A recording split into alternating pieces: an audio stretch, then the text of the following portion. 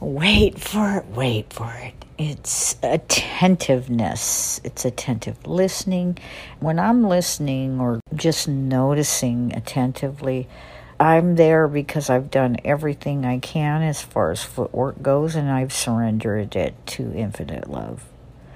And when I've surrendered it to infinite love, I know that the answer will be there, and it will show up.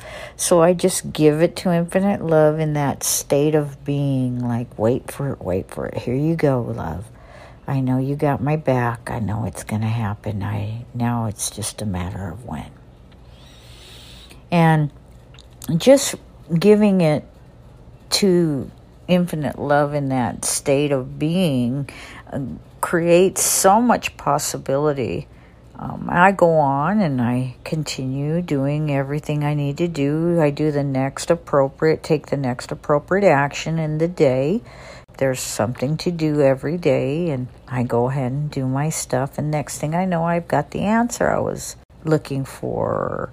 The answer just shows up in a phone call or out of the blue on TV, or I don't know. It just shows up in all kinds of ways.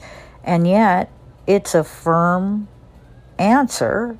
So wait for it is just attentively knowing that at this point you've taken all the steps you can, taken all the next appropriate actions, and now it's surrendered into infinite love's hands, and infinite love has it from here, and whatever's needed on your part will be given from infinite love, and you're just confident in that, and you can remember that relationship and develop that connection and that state of presence, and you're not sitting around in a wait for it every single second of the day mode. You just, in that moment when you surrendered it to infinite love, you said, okay, I've done all I can.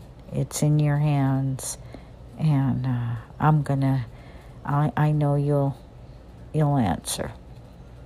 And that's the wait for it. And continue to notice all the wait for it, all the times love has given to you what you needed.